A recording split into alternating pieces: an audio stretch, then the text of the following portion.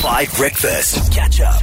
Now, while I was on leave, I was having a lovely time in Cape Town. My girlfriend had a film premiere because she's fabulous and she makes great films. But I saw something completely crazy and I just needed to tell you guys about it because, we tell each other everything because we actually see each other more than we see anybody else in our lives. Facts. Well, except, okay, maybe if you live with someone, maybe.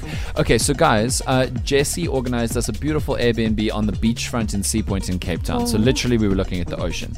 And the one day we had a friend of ours over and Jessie was speaking with her and I was listening to Jessie, looking at her, and over her shoulder was the beach, right? And it was the ocean, very beautiful. And paragliders, the famous ones that fly off Signal Hill and then they land on the beachfront there by SABC Cape Town. They all fly and you can see them because we were quite high up in our apartment building. And I was looking at Jessie and suddenly over her shoulder I saw two paragliders collide. Yes. Collide. Ouch. Now, the paragliders, it's got one big sail and then a pilot strapped to a passenger to carry them down from Signal Hill, right? And usually, speaking of safe following distances like the two planes that flew over the Springbok game, they're supposed to stay very far apart. And it wasn't a particularly windy or blustery day.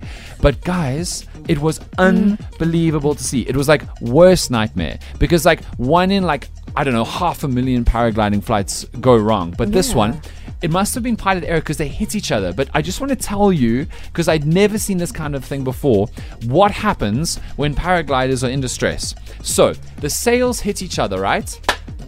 There was no tangling of ropes or anything, but the sails hit each other. The one paraglider wobbled, but the sail stayed open and it landed safely on the green verge, minor injuries, totally fine. The other paraglider, the sail buckled. So the middle fell in, right? But the wide bits were still slightly up. And so it started to drop. Go down, Plunge out of the sky from, I'm going to say, nearly 100 meters in the air. Now, I have done this paragliding. I've paraglided to work before, right? And it's a very calm, peaceful thing. It's not stressful at all. It's very stable. So to see it plunge was insane. But you know what happened next? And I didn't know they had this. All of the pilots of those paragliders have emergency parachutes.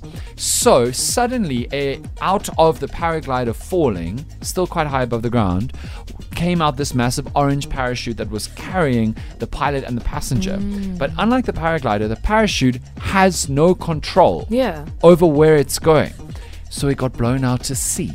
It got blown out over the promenade. Now, it was a full moon, which means the swell was at its highest. The tide was right up smashing against the promenade.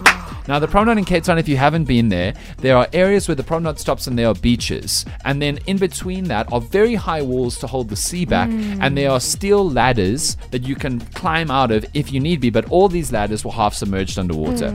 So this parachute lands in the ocean, where there would otherwise be rocks, but it's about 50, 60 meters out. Now, we're standing on our balcony watching.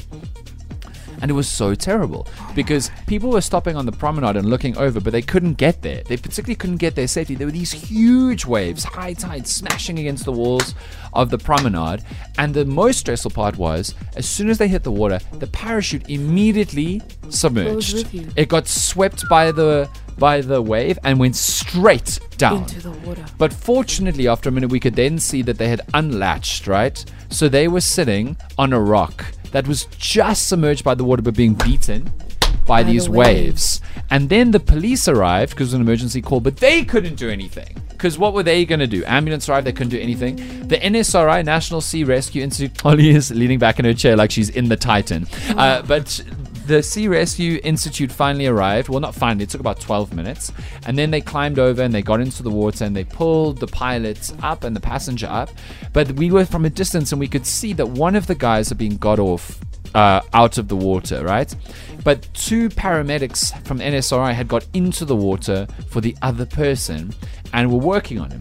And they eventually, after about an hour, got everybody up and they went away and no one knew what happened. But it turns out, and this is so terrible, but it turns out that the pilot survived, but the passenger died. And the NSRI guys were administering CPR on the passenger on the rock in the water.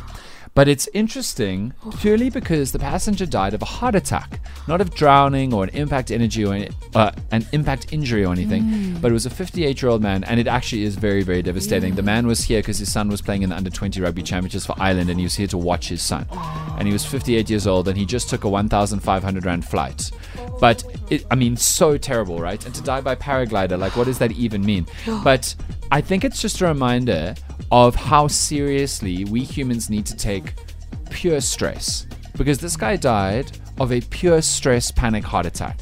And I think we all need to take more seriously. I'm not saying everybody now who has mental health issues like me is suddenly in danger of having a heart attack, but it's just a reminder that extreme stress and anxiety can have a devastating effect on people, and we need to be careful and we need to look after ourselves.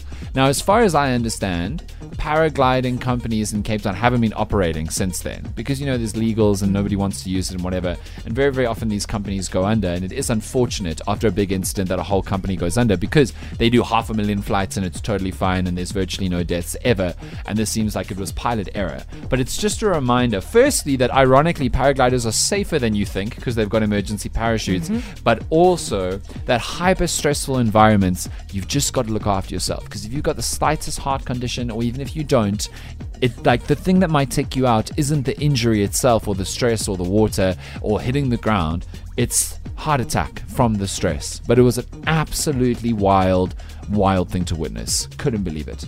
Yeah, Dan, he just took us on a roller coaster. Yes, I was so into the story, I turned up the volume, I'm so into it.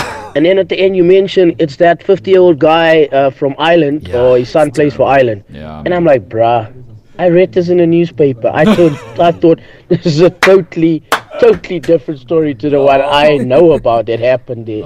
But yeah, kudos, bruh. You can really tell a story. Thanks, man. Maybe I should one day just give Tabo's news again after Tabo's news, but Dan's version. Yeah. Catch up on some of the best moments from 5 Breakfast by going to 5FM's catch-up page on the 5FM app or 5FM.co.za.